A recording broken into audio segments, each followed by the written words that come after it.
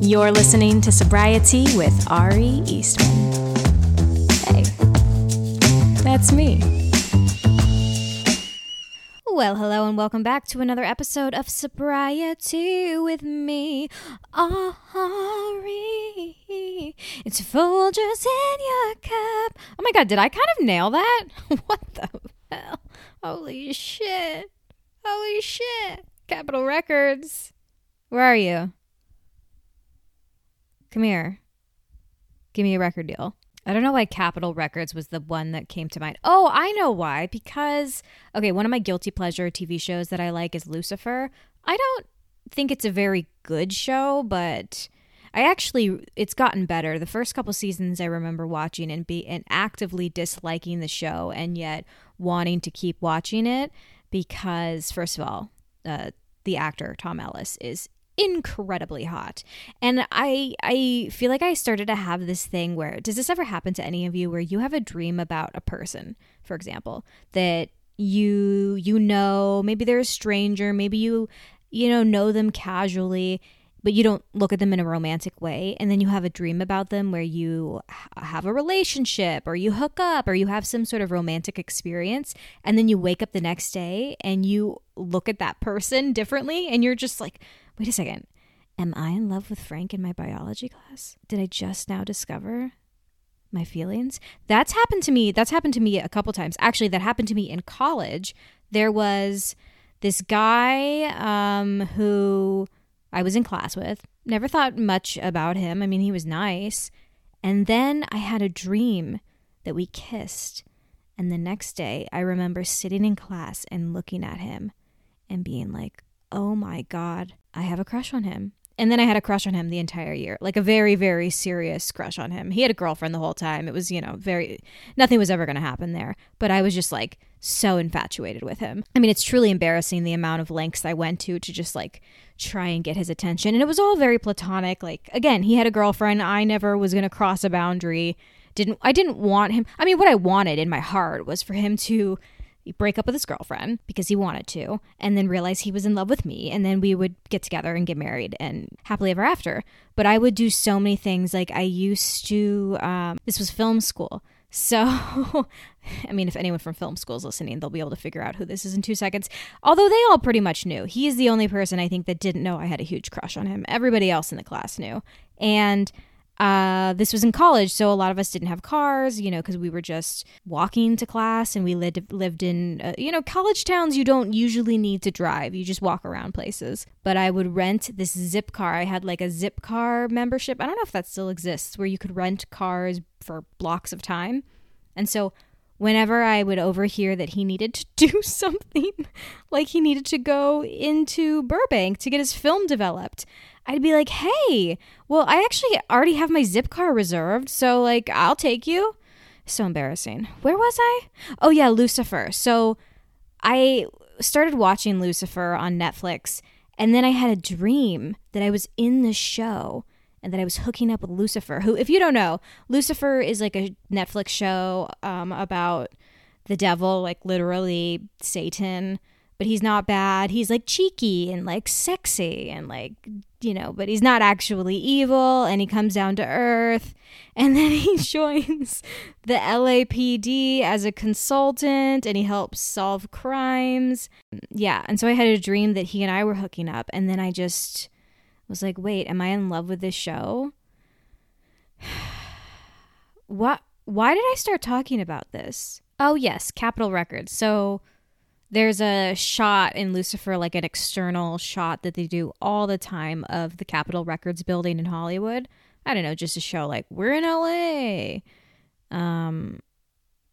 So that's probably why I reference Capitol Records as the one who should give me a record deal for my scene of the Folgers theme song. Anywho, moving on to today's episode.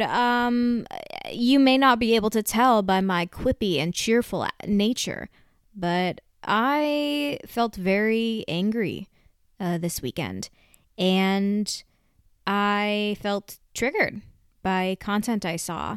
A joke about people dying young from excessive drinking. And I think that something that I've been having to work on, and I'm not doing it very successfully because I post about it on Instagram and TikTok, but I'm really navigating right now. I feel very strong and safe in my recovery in that I know I don't want to drink. Not only do I know I can't drink and I shouldn't drink, but I don't want to drink, and I feel very comfy there, and it's very routine in a very safe way for me now. And so my biggest challenge that I have been sort of dealing with and kind of grappling with is how we exist in a world where we are sober from something that is so social and socially acceptable. And I would say I'm normally okay, because this is something I've said on the podcast before. I have friends who drink. More of my friends drink than are sober, and it doesn't bother me. My roommate will have wine or a cocktail while we're watching a show or a movie. It doesn't bother me. I'll go out with them to a restaurant when they'll order drinks. When I go visit my mom, she has wine. Like, these things really don't bother me. And I also don't think that it's on us as addicts, as people with alcohol use disorder, as people who struggled and got sober from something. It's not on us to tell other people what they can or can't do. Last episode we had on my friend Devin, and they said something really powerful that has stuck with me, and it's that sobriety is a deeply personal choice. We can't just assume that the thing that worked for us is going to work for other people, and it is a personal journey, it is a personal decision, it is very individual.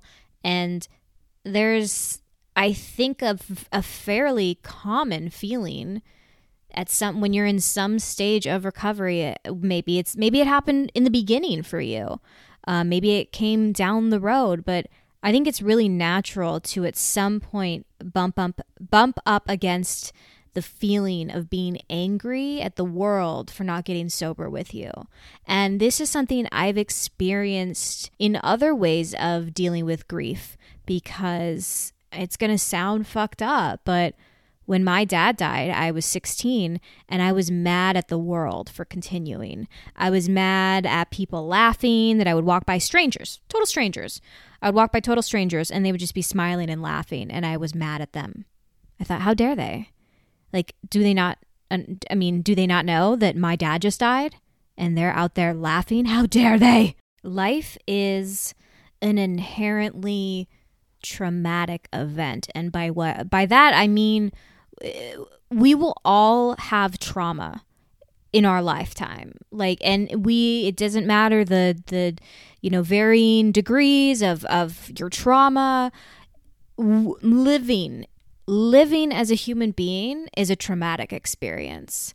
And there's plenty of good in that. I don't mean that to sound as if like living is a burden. There are so many joys, and when we find inspiration and when we connect with each other, living is a very nuanced thing that contains multitudes of joy and despair and everything. But it is a traumatic experience because we live and we die. So we will live and love people who will die. We will witness death. So how did I get from freaking Lucifer Morningstar here? Sorry, this is what you get when you sign up for sobriety. But you know what I mean, right? You know what I mean? So of course there are going to be things that trigger us, that are painful to us, that other people see no problem with. Trigger is a word that, people have been like, oh, we overuse trigger and everybody's triggered, but we are triggered all the time in life. We are triggered, and it sucks. It sucks to be triggered, and it's painful. And I hope we can hold empathy for each other to listen. We're going to trigger one another, unfortunately, because we're, again, experiencing life, and life is traumatic. But why is it such an issue? Like, when people are like, oh, like everyone's too sensitive now. Is it such a bad thing that we want to practice care and compassion? And if someone expresses something is painful to them, like, is that such a big deal that we say that we try to comfort one another in this traumatic experience we call life? Like, what is so wrong with that? You know what I mean? I'm getting angry again. I gotta go watch Lucifer. Go walk into Capitol Records. I have been speaking out and voicing my concerns when I see content from especially very famous influencers. And by famous, I mean they have a lot of followers, because to me, influencer is a person with influence. So it does matter what people put out there. And I've said this before. You should be able to critique media. And influencers are part of media. They are creating content. So I saw content that I found harmful and dangerous because it promoted excessive drinking and made a joke out of dying young because of excessive drinking. And I spoke out about it. And as always happens, some people agree with me and some people think I'm blowing it out of proportion. And you're never going to please everybody, and that's fine. And we all come at things from different lenses and different perspectives because of the things that have traumatized us. I go to a place of righteous anger quickly when I see something that, to me, is promoting harmful drinking. And I go there because it's personal, right? In the same way my sobriety is personal, I take that as something personal because I think about all the times I saw stuff where my drinking patterns and behavior were normalized, and how many people see stuff that keeps them in cycles. And that's not to say that seeing this stuff is what causes addiction or alcohol abuse, but it definitely perpetuates it, and it definitely keeps it in a cycle. I have to learn how to speak about things and critique things, but not take it personally in a way where, yes, comments do affect me, and I do feel like a kind of a deep sorrow when I want to explain to someone. It's like it's like The Matrix, and you took the red pill or the blue pill or whatever. I tried to make this analogy on a previous episode, I think, and it never works because I don't really remember what happened. The Matrix kind of went over my head, I'll be honest with you. But it's like I've discovered something new, and suddenly I'm wanting to warn everybody and tell everybody. But guess what? Not everybody cares. And not everybody even needs my information. And this is something I have always struggled with, is that the funny thing is I'm not confrontational in person. I am much more on the passive side of things. Believe it or not, I actually am a peacekeeper. I like to keep everybody... I'm sort of like, I've always been the mediator when I was younger. No, literally when I was younger, there was a program in elementary school. I cannot remember what it was called, but basically you got nominated by your classmates to be like, I don't know what they called it, but basically the peacekeeper. And your job was I feel like I got to call my mom and ask her about this, but basically I got nominated from my class. And you would take turns during, I think, recess. And you were a peer mediator. So when kids would get into fights with each other, I was the person in like the principal's office with them, helping them like say I statements. This is now I'm starting to wonder, did they not have a school counselor in the budget? All that to say, I don't go out looking to pick fights with people, but I am quick to comment on things that I see online that I find upsetting or that I find problematic for whatever reason. And I believe in everything I say. I stand by it, but I also think I'm having to learn to take some of my, righteous anger, my feeling personally hurt, and knowing that, you know, I got to keep my side of the street clean, and that's what I got to worry about, and, you know, continue to be a better person for the people in my life and my recovery.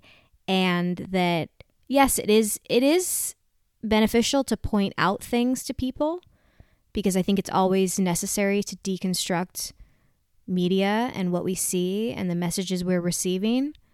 But that sometimes this is just hurting me more. And it's just me feeling like fueling a rage and an anger. And does the anger ultimately come from the world is not sober with me? I don't know. Maybe it is. Maybe it is right back to the place where I was mad that everyone else got to have a dad and mine was dead. Maybe that is what it comes back to. Because as much as I say, oh, I'm so comfortable with everyone drinking around me, and I am, because those people are respectful and those are my friends. You know, I will say, I don't hang out with anybody who gets belligerently drunk. I haven't gone to any kind of crazy parties since getting sober. I don't know how I would handle it. So it is easy for me to say, yeah, I don't have an issue. I don't have an issue with people drinking around me, because they're drinking in, well, I guess technically not healthy ways, because alcohol is inherently not healthy, but they're not drinking in hazardous ways or unhealthy ways. So who knows? Would I be judgmental if they were? I don't know. And where does that judgment come from? It comes from hurt, from my own personal hurt. I also think it comes from fear of the dark depths and the places that I went to, and I don't want other people to go there. So if I see someone participating in harmful behavior, yeah, I want to like step in and help them. And then but then, you know what, that gets very savvy. That gets very like, let me lead you the way. I have the light. Come, I'll save you. Because not everybody needs to be saved from what I have decided they need to be saved from. And it all comes back to the personal. It is the personal. Sobriety is personal. Recovery is personal. Naming your alcohol problem is personal. The way I am receiving this content, the way it's making me angry, that's personal too. And even if it's valid, there's validity in it, but it's still personal. And I think that I don't know. That's what I do here is I process, right? I talk out loud. But I am trying to learn how to take that anger and what are things that I can do with it. I can talk it out. I can talk it out on the podcast. What are some other things I can do? Meditation. I actually had to Google guided meditation on YouTube. Google on YouTube. I had to Google on the YouTube. No, I had to search on YouTube for a guided meditation for stress, to release stress, because I felt like I was holding all of this like anger. And sometimes I almost seek it out. I seek out that reaction. And it was very helpful. It was very helpful to get me back and grounded and in the moment, because what is that anger doing for me? Did I just save the world? Did I just make this alcohol company stop posting cringy TikToks that I deem as problematic? No, they're not going to. I've spoken out about them enough times. I know they see it. I know they've gotten the critiques, and they don't care, and that's fine. That's the way they're going to do their business. So me holding this anger, what is it really doing? Just raising my cortisol levels. And what else can I do? I can go for a really long walk. Simple. So simple. And that is in some ways I hate when we go like, go for a walk, as if that's like the cure to everything, because it's not. It's not like you're like, I'm really overwhelmed and I feel like I'm struggling because I'm like in massive amounts of debt and, the love of my life just left me. And also I'm ill. And then someone goes, have you tried going for a walk? Yeah, I went for a walk and all of those things were cured. Thank you. But I think when you have a really strong emotion, going for a long walk does help us kind of calm down from it and as we walk, there are studies about the kind of slow nature of a walk, the repetitive movement of like, you're moving your feet, and that it can help us with creative thinking and problem solving. And so, okay, I saw something that made me feel angry. Okay, well, before I respond to it, I am going to go for a walk. And I'm going to see how I feel after the walk. And if I'm still really angry, then maybe I can dive into it and talk about it. But I think that this is something I am going to try and work on, and I'm probably not going to be that successful at it because I'm very flawed. But that's kind of my game plan for when I feel anger about things related to drinking, because I can't change it ultimately. So I can reach out to my sober community. I can validate them. I can support them. I can let them know how worthy and wonderful and amazing they are. And that's my side of the street, and that's what I can worry about. And so I think that's going to be my new kind of game plan going forward, dealing with this anger, because I don't need to let it consume me. I don't need to let it swallow me whole, Well, on that note, it's time for... It's something that made me happy this week. It's my pink cloud of sobriety.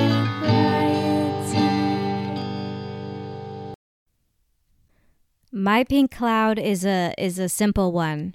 It is a sheer simple pleasure. It is that I can feel that fall is finally in the air. I got to wear sweatpants and a sweatshirt and feel a little bit chilly still. Do you know how long I have waited for that? All summer, all spring. That is all I want. Now, did a couple days later it become like 90 degrees? Yes. But for that one sheer beautiful moment in Los Angeles, it was cold enough that I had on sweatpants and a sweatshirt and socks, and I could put a blanket on my lap, and it felt goddamn glorious. So that's what I'm excited about. Again, it's LA. It's still hot. I think it's like 90 degrees today, so, it didn't last very long. But anytime there is a chill in the air, that's my pink cloud. And it's just, October is a month that I really, really like. It's strange because this is the month, downer. This is the month my dad died in. But for whatever reason, I still really love October. I love the change. We don't really have a seasonal change, but I love that it's sort of getting colder. And I love Halloween. I love the witchy aesthetic. I love everything about October. I think it's one of the best months of the year. So there you go. That is my pink cloud, the month of October. Thanks again for listening and tuning in to another episode of Sobriety with me. Folgers in your cup. I don't know. Can I get sued for that? Don't come for me, Folgers. I have nothing. Thank you. Love you all so much. As always, it's super appreciated if you leave a 5-star rating or review on Apple Podcasts. Tell a friend. Subscribe. I've been toying around with doing some video content on Patreon. So if that's something you'd be interested in, I don't know, send me a DM. Encourage me to do it. And until next time, have a fantastic rest of your day, night, afternoon, week. Love ya.